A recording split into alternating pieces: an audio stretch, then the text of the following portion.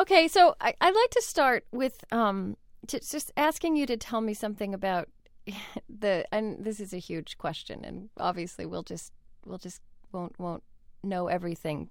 They're all huge questions. That's true. I'm curious if you could just say a little bit about the questions and the longings that led you to become what someone has called a translator of God into English. I think I might call you a translator of conversation between human beings and the divine. Well, tell me about the longings and the questions that sort of took you into this. Well, my story is a pretty clear one, actually. When I was 22, I broke up with my first girlfriend. She broke up with me, to be accurate about it. And the pain in my heart was so intense and seemingly unbearable that I just didn't know what to do, how to deal with it. And over the next few months, I was drawn to the book of Job because I felt something resonating inside the end of the book of Job that seemed to me a true encounter with human suffering and the deepest insight in Western tradition, and that was all I knew at the time. So I felt that if I could somehow understand what was going on at the end of the book of Job, I would have reached that place of insight and breaking through into something else. And so, and then be able to deal with this pain that I was feeling. And so one thing led to another, and I kept reading the King James and felt that I could get deeper, and so I learned Hebrew. And after a year or so, I discovered that the text was in some disarray, and I had to learn textual scholarship and a few ancient Near Eastern languages. And eventually, 6 years into my project, when I had a text in English that I was quite happy with as far as literature goes, I realized that I wasn't going to understand it that way, that I would have to meet it embodied in the flesh. And so I began to learn Hindi. I was going to go to India and try to meet a master. And before I even could leave, halfway through my Hindi course, I bumped into a Zen master and saw the answer in his eyes and stayed. And then that led to intense Zen practice. And I had my experience a year later and found myself standing in that place where I felt Job was written from. And that's just the beginning of the story, but that's how it all got started. And when you're talking about the end of Job, are you speaking about when God speaks back to Job? Exactly, the voice from the whirlwind. Mm-hmm. Yeah, which is a magnificent and a notoriously enigmatic passage. And I felt that I had understood this for the first time of anyone in our Western culture after Blake. Blake had an amazingly profound insight into the end of the book of Job, but I felt that none of the theologians had. Say some more about that. I mean, what were you missing and what were you finding there that was illuminating? Well, everybody more or less sees the end of the book of Job as an intense, magnificent bullying. And the basic understanding is, how can you question God? Where were you? And et cetera, and ultimately, shut up. You're just immortal. And I felt that was a priori a totally inappropriate and unaesthetic way to conclude this most magnificent of books from the Bible. And when I penetrated further into it as a result of my own experience, I saw something really different, and I wrote about that in the introduction to my version of the book of Job. There's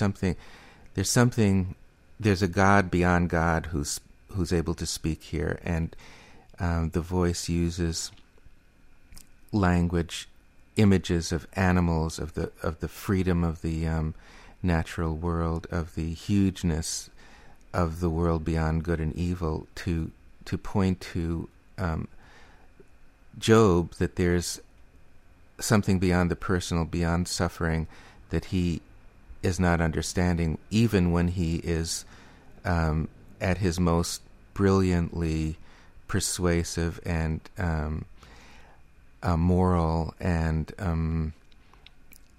admirable. There's something much vaster at issue, and if he could only let go of those human categories, he might be able to penetrate. And finally he does. And so what happens to him in my version, which I feel is in the Hebrew, is very far from what happens in the King James Version, where he becomes a kind of penitent, sniveling little worm at the end who's given into God's authority. Mm-hmm. There's a great difference between submission and surrender. Surrender is an opening of the heart into what the Western tradition calls the divine, and I felt very strongly that that's what happened at the end of the book of Job. And so I had my answer, and I was able to embody that in the English of my version. So in the context of that and your life at that time, I mean, how did you think about prayer then? I mean, was that a text that you would meditate upon? It wasn't a text I would work with it, certainly, but for me that text was what you would call in the Zen tradition a koan, not a prayer. A koan in that it was a spiritual riddle or conundrum that I was deeply committed to somehow resolving for myself, and it felt like I was going to suffocate if I couldn't understand it. You know, that somehow I would die to myself if I couldn't penetrate. So it was not something that I was reciting or saying to anybody outside. It was something I was gnawing at like a dog on a bone, and the persistence, I guess, that I had no choice but in putting into practice was what carried me through, I feel, in retrospect. So if working on a koan in Zen tradition is a form of prayer, which you could argue both ways, then it was certainly a prayer for me. So you then became Buddhist eventually? Well, right? no, that's not accurate. Okay. I plunged into Zen practice with my whole being, but I never felt that I became Buddhist. It was a path that was very appropriate and powerful and helpful for me. I never felt that I left my Jewish roots at all. It was just not becoming anything different, but finding a path that really worked for me at that time, and meeting somebody who lived the deepest truths that I was in love with. So it just happened to be Zen Buddhism.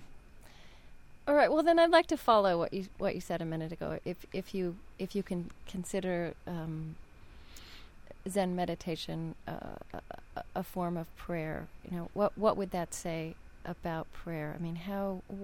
And I mean, the simpler question would be, you know, what is the relationship? What are the parallels between meditation as it is manifested in Buddhist tradition and in other traditions, and what you knew from your Jewish upbringing as prayer? Well, what I knew when I was a child was something very unattractive. It was rote. It had nothing to do with the heart. It was a congregational kind of drone. And it wasn't ever real to me. When I was involved with things Jewish later on in my early 20s, I was intensely involved in the Jewish tradition in many, many forms. I lived in Jerusalem for a year as well. Went to pray with a Hasidic community in Brooklyn very often with friends of mine. And so what attracted me at that point was the fervor and the wholeheartedness of the experience. And it was a social experience too, which was quite wonderful. later, when I began to experience the texts of Hinduism, I guess that was what came first, the Bhagavad Gita and the Upanishads, my whole sense of God blew to smithereens. There was something much vaster than what I had thought that I was praying to. Okay. So when I began to practice Zen, I was simply submitting myself to a practice that I saw embodied in this Zen master that I had met. The similarity is that there's a great concentration and a quieting of the mind and entering into a space of communion, but it's not communion with something outside. It's communion with something that can't even be called inside or outside. And at the beginning, in the rare spaces when the cloud cover of my thoughts lifted, I could sense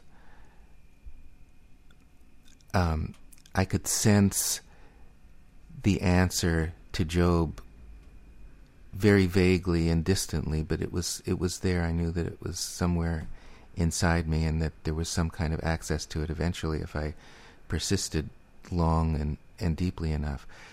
So you could say concentration is one similarity. And when you say that you could sense the answer to Job, I mean, could you put some more words around that? What was some of that answer? I know this is hard.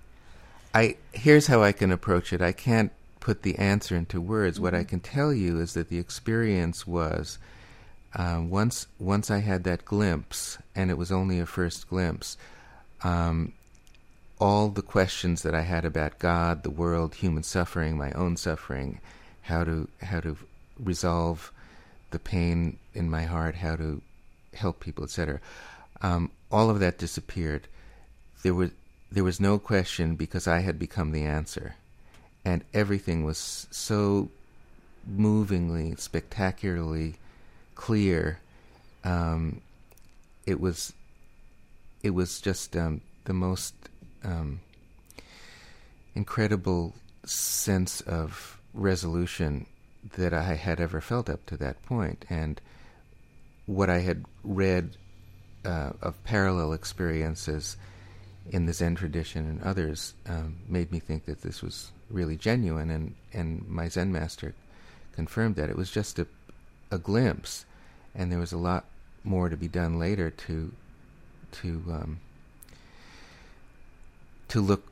look more deeply and to let go of some of the obstacles to this kind of clarity. But it was a genuine glimpse, and the point of it was that the questions that I had been so desperately grappling with were no longer there. It was all obvious. Can you think of a particular moment of insight, the form that clarity took? Well, I know the moment very well. There was an instant of seeing. I know the place, the time, where everything was transformed, and this feeling never left me afterwards. I mean, that kind of clarity never left, and that's consistent with what does happen to people. I'd have to say that the most spectacular example of this that I know of is what happened to my wife, Byron Katie. We have a new book out, Loving What Is, and she woke up one morning not knowing any tradition, Christian or Eastern, whatever, and from a 10 years depression became totally filled with peace and joy, and that never left her since 1986. So this kind of thing can happen outside of any teaching or tradition. It's rare, but it is possible. Right, but then, the clarity can come, and that sense doesn't leave you, and that has happened to you. That's entered your experience, but then life continues to be messy, right? That's not my experience. No? No. When the mind is clear, life becomes very clear, and your whole sense of what is a problem changes too.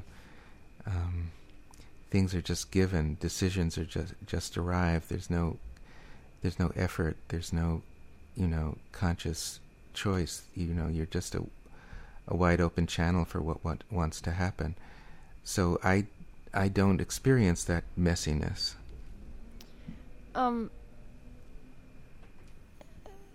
Okay. When you talk about this, that it is all inside you, though it's still something much larger than you, right? It's an ultimate reality. Well, it's much larger than who you think you are. Mm-hmm.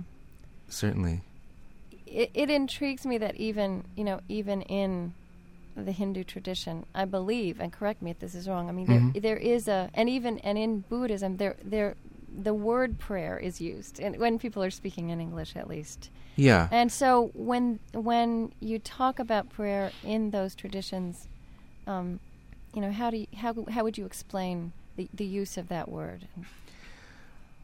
Well, I'm not enough of a scholar to give you probably the most accurate answers. No. My experience of Hinduism is through living and working with the Bhagavad Gita, translating the Bhagavad Gita, and of being very intimate with the writings of probably the greatest sage of the 20th century, Ramana Maharshi, who died in 1950. So in most Hindu traditions, from what I know, there is prayer, and in the Bhagavad Gita, you do, in some of the paths, in the path of devotion, for example, pray to Krishna, and eventually, if with enough love and persistence, you become one with Krishna. In some Buddhist schools, again, there is prayer to the embodiment of the absolute truth. In the Pure Land, it's a form of the Buddha called Amitabha, and again, that's a path of devotion, and the prayer is a kind of pouring out, a surrender of the individual self to the ultimate reality who takes the form of this or that. In other forms of Buddhism, for instance, the form that I was trained in, Zen, there's no such thing as prayer in that sense, because you're not there. There's nothing outside that you're talking to. There's simply a stilling, a concentration of the mind, or a wrestling with a spiritual question, a koan, that will bring you into yourself and eventually, what you hope, to a deep insight into ultimate reality. So would prayer for you always imply talking with something outside? Well, that's how it seems. In the Book of Psalms, which is the great prayer tradition of the Western prayer world. Book of the Bible. Pardon me? The prayer book of the Bible. Yes, and I've also done a very free version of Psalms called A Book of Psalms. Here you are standing, praying to a God whom you address in the most intimate terms, and they're very moving, beautiful moments that lots of people use as an entry into something larger than themselves. All of these ways can lead to a much deepened sense of who you are and what the world is and what reality is. It's just a different direction, I would say. I was interested when I looked at your anthology of sacred prose, The Enlightened Mind, that the very final words are of the French philosopher Simone Weil, who was a theistic religious person, I believe. Yes. And she wrote, "Absolutely unmixed attention is prayer." Well, that's a marvelous definition. And for her, it would have been. I love that. I think that could be as close as someone can get to wonderful definition of prayer. In that sense, prayer has nothing spiritual or religious about it. A mathematician working at a problem, or a little kid trying to pick out scales on the piano is a person of prayer. How's that? Say some more well, about that. With complete, absolute, unmixed attention. She's not saying prayer is absolute, unmixed attention. It's the other way. The attention itself is the quality that she wants to call prayer. So whatever context you're putting it in, whether it's inside a church or inside a toy box, that's the quality that is the sacred one. Where there's nothing else in the world but that little girl's attempt to draw a red circle, or that physicist's attempt to make sense out of apparently messy facts. And I suppose if you, even in a Hindu view of the world where divine reality is in everything, and I think that you can find that impulse also in the theistic traditions in a different way. Mm-hmm. That also makes a connection between. I mean, that it is then attention to something ultimate, right? Even the piano keys or the scientific problem. Yeah, in that sense, everything is ultimate. Here's what my wife says in Loving What Is, this new book that we have. The direct path is God is everything, God is good. When you know that, you don't need a spiritual method. And somebody who actually lives that is living at a level where every breath is prayer, in Simone Weil's sense, every step, every experience, putting a cup of decaf to your mouth, making love, walking down the street. That's a life of prayer, because everything in that person's consciousness is good, is God. Even the most, what to somebody else would seem the most difficult or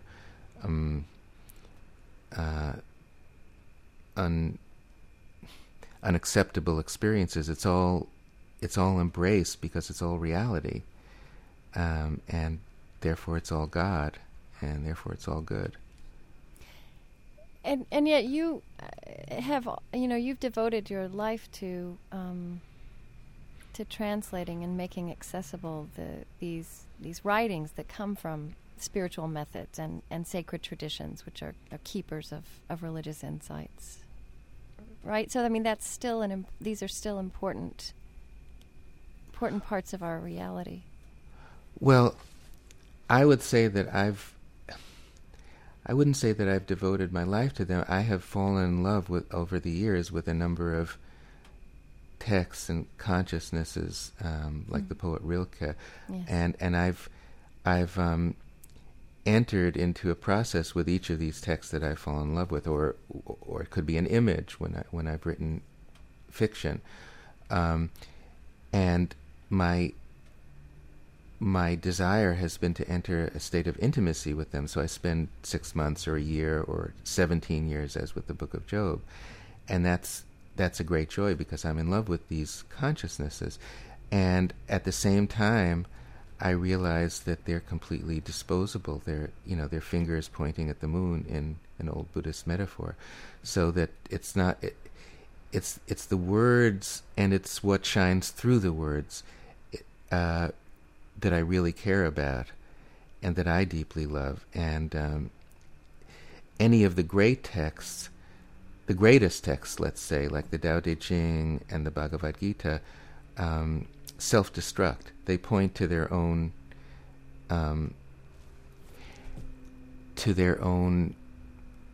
lack of necessity, to their own I won't say inaccuracy, but to the fact that there's something larger that's speaking through them, that's shining through them, and it's not their words that are important, and you're not going to get it that way anyway. Once you penetrate into yourself at a certain depth, then you'll see that that they're true and that they're absolutely unnecessary. So that, for instance, the Bhagavad Gita says, just as a river, a town at the edge of a river doesn't need a well, so somebody who has seen the truth doesn't need this, even the greatest written scriptures. And the Tao Te Ching likewise will say, I call it the Tao because, for lack of a better word. Oh, okay.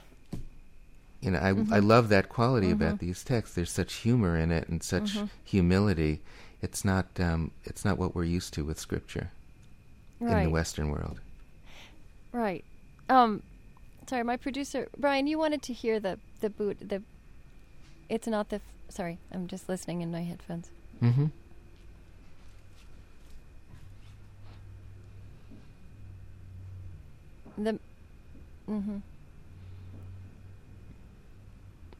You just want to hear it again.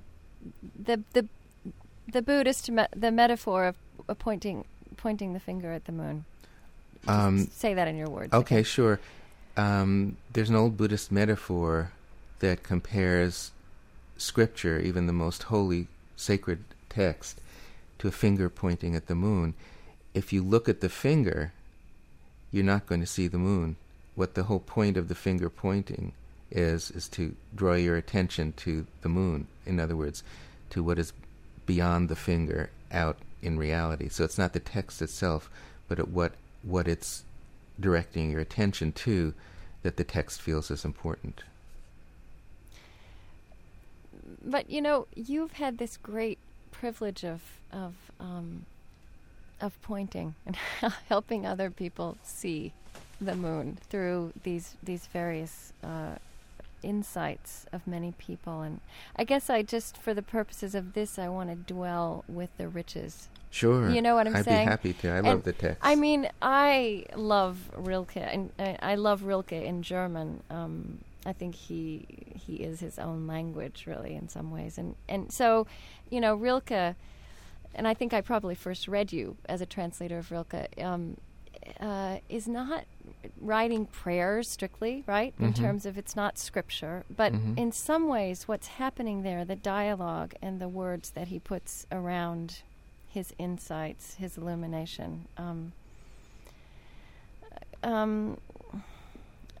are a form of prayer, or you could think of them that way. It's a conversation with God. Many people do. Yeah.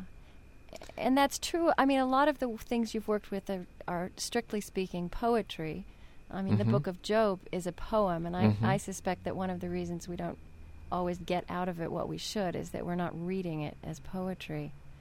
I agree. So how do you think about the relationship between these forms of language, poetry and sacred prose? Be specific. I mean, give me some examples of what's touched you and what is for you most important about the idea of prayer, experience of prayer in human life. Well, those are again really big questions, and I'll try to take them one by one. About poetry, my experience of Rilke was of reading him when I was in my teens. I think I was 19. I was in Paris, and my girlfriend at the time gave me the book of Letters to a Young Poet. It was in French translation since we were in Paris, and I felt just really blown out by the intimacy of this writer, talking about love and beauty and solitude in ways that I had never even guessed at. It was just an incredibly powerful experience for me, and he was really my first experience of a teacher. And so when I got back to America the next year, I was 20, I learned German in order to read his poems in the original, and I had never heard such music and language before. Or since, really. The beauty of it was just astounding. The closest I had heard was to that kind of formal beauty was Yeats. And I think it's a great secret because we don't think of German as a beautiful language, and it's not usually, but with Rilke it is just exquisite. It was just so deeply moving and inspiring, and it was always the benchmark of poetry for me. Even I remember something that Maria Tsvetaeva said, the great 20th century Russian poet, writing to Rilke. She said, "You are poetry itself." And a lot of people have that experience reading Rilke. There's just something so intensely beautiful about his poems that it's a high point for many people. But I think also, and it's not only the formal beauty of those poems, it's also that Rilke was writing from a depth of experience that communicates something to people, to a lot of people who don't feel open to quote-unquote religious texts or spiritual texts. It communicates something of the vastness of the world, of the depth of experience. And Rilke himself was not a very clear person, but had a profound connection with something else, let's say. So anybody reading the Duino Elegies or the Sonnets to Orpheus especially, I think, is in touch with a larger sense of human possibilities at the very least. And I think that's why so many people who wouldn't open the Bhagavad Gita or even the Tao Te Ching can have found something more through Rilke's poems. And those poems at times do take a form of prayer. Explicitly, yeah. There's a whole early book of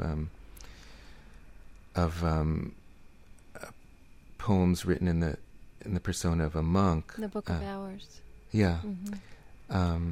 So they are, and they're very beautiful and personal and charming and searching. So how would you say, as someone who's been steeped in those writings of Rilke, I mean, how do those inform or expand your understanding of what prayer can be? My understanding?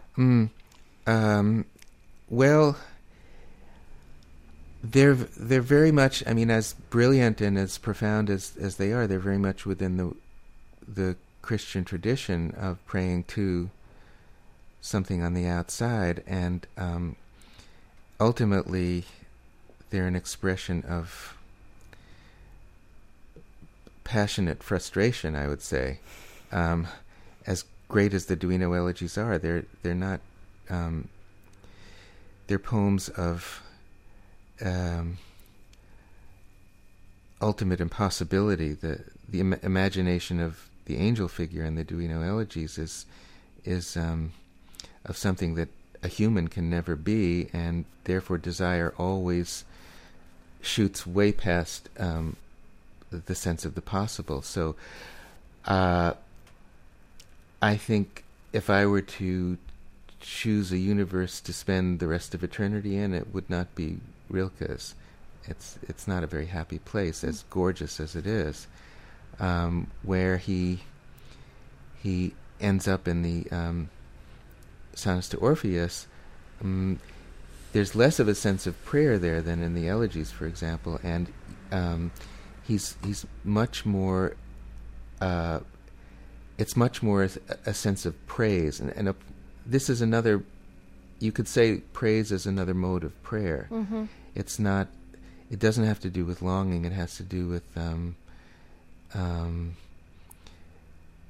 being totally concentrated, in Simone Weil's phrase, concentration in the present and appreciation of everything in the present, from a piece of fruit to a horse in the meadow to a human being. And so that you could say that that's, in Western terms, that might even be the highest form of verbalized prayer, what you find in the Sonnets to Orpheus. There's a Sylvia Borston, I believe, is a friend of yours who writes about being a faithful Jew and a passionate Buddhist. And she's written that for her, I'm sorry, there's a connection between praying and falling in love with life. Well, that's very a lovely way of saying it. Yeah. I think her sense of prayer would probably be very close to the sense of praise that I was just talking about. And it's a wonderful thing to be in love with where we are already, whether or not it's expressed. And as I said before, in this larger sense of prayer, there don't have to be words to it. It can be just everything that you do from moment to moment is an expression of your gratitude, and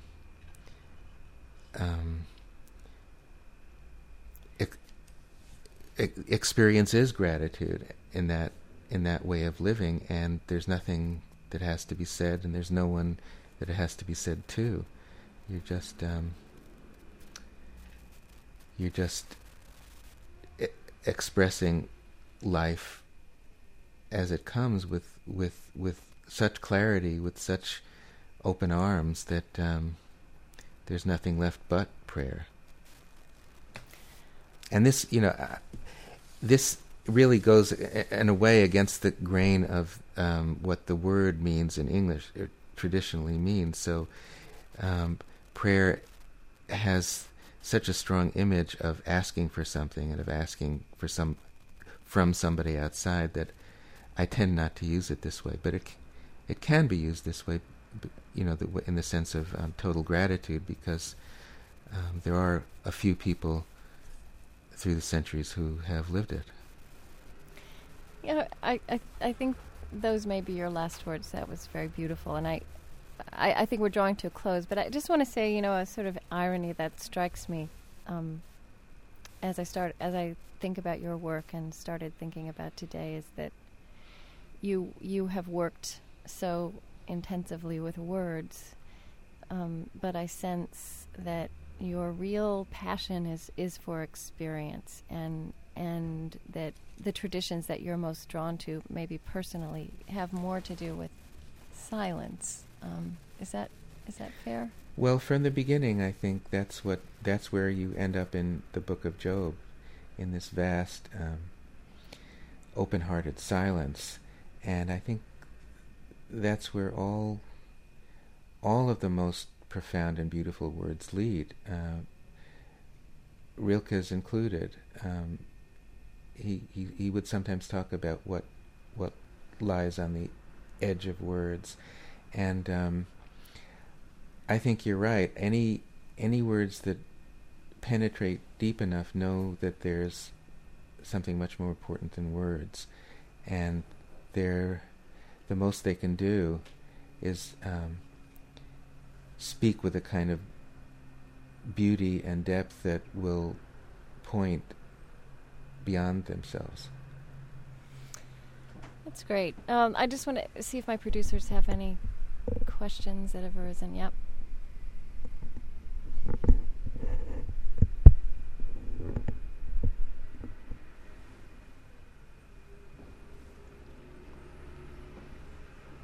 Okay. Thinking about this subject of prayer and in all the ways that we've been approaching it and moving away from it, are there particular texts that you've translated that feel important to you? And we might have some readings, interspersed with this conversation between you and me. And do you have, sort of, if there's anything that you would say now that you have in your mind, and also if you would want to recommend some that we might select. Okay, I'll have to move to. I'm not at home now, so okay. I have a few books in my wife's closet. Great. Do we have time for me to get up and look? Mm-hmm. Okay. I'm thinking of let's see, something in the Book of Psalms.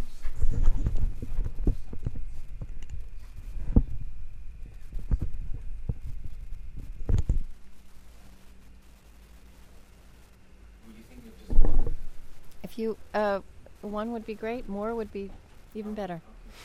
Well, I have one here. We'll be getting us in. Yeah, okay, we're ready. And this is a glimpse at not only a certain kind of meditative state, but a certain way of living life that is we might call a life of prayer in the Western tradition. So this is chapter 16 from my version of the Tao Te Ching. Empty your mind of all thoughts. Let your heart be at peace. Watch the turmoil of beings, but contemplate their return.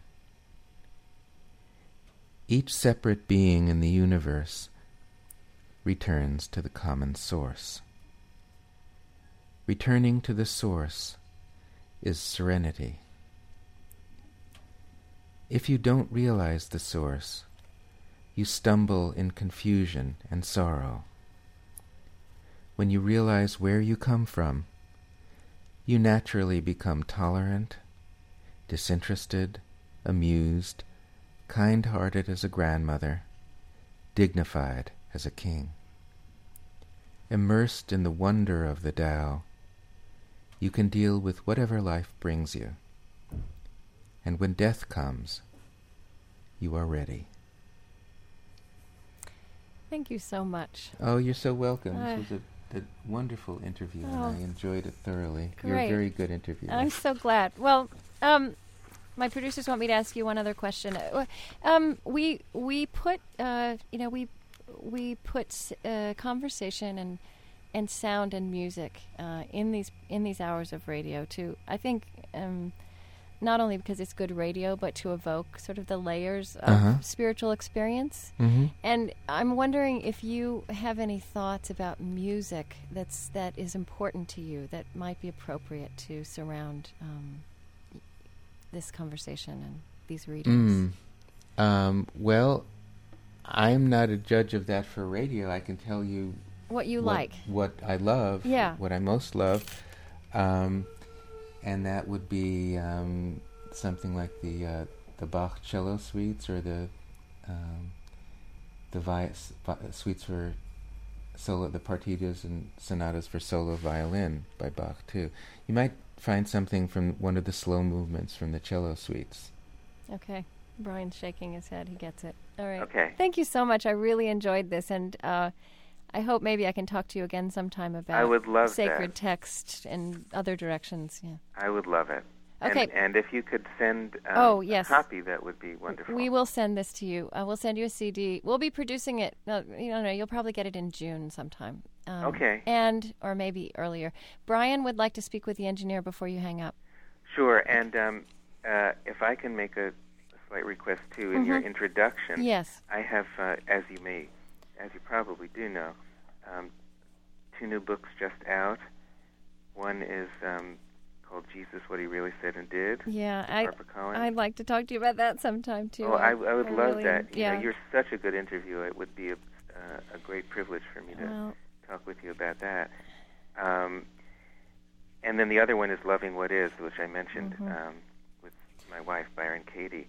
So if there's any way that could be part of the introduction, I'd appreciate it. It may be part of the introduction. What I can certainly do is reference those on the website, and Good. People do tend to look at the website, and Good. I'm sure they will look at the website for yours because they'll want to read what we've been talking about. So, and I have both of those, and I'm really enjoying both of them. So, Wonderful. Okay, thank you. Yeah, and if you if you want to talk about the Jesus book, just get back in touch with All the right. publicist. We are probably going to be going weekly at the beginning of next year. Right now we're doing monthly shows. And we've also been focused on themes that have emerged from September 11th and sort of where we are as a nation. But when we go weekly, we'll have so much more room to do many different subjects. And so... Oh, excellent. Yeah, okay. Speaking of that, and I'll hand you over to the engineer. All right. I don't know if you've taken a look at Loving What Is, but... if and when you do, you might see how amazingly powerful Katie's work is with people who've gone through the worst kind of tragedy and trauma. And there's even one piece on the September 11th event in the book. And so I'm thinking that when that happens, the weekly format, to have her on would be amazing. It's on page 219. It's a dialogue called Terrorism in New York City. Okay. So take a look at that and see I if will. you think it's appropriate. I will.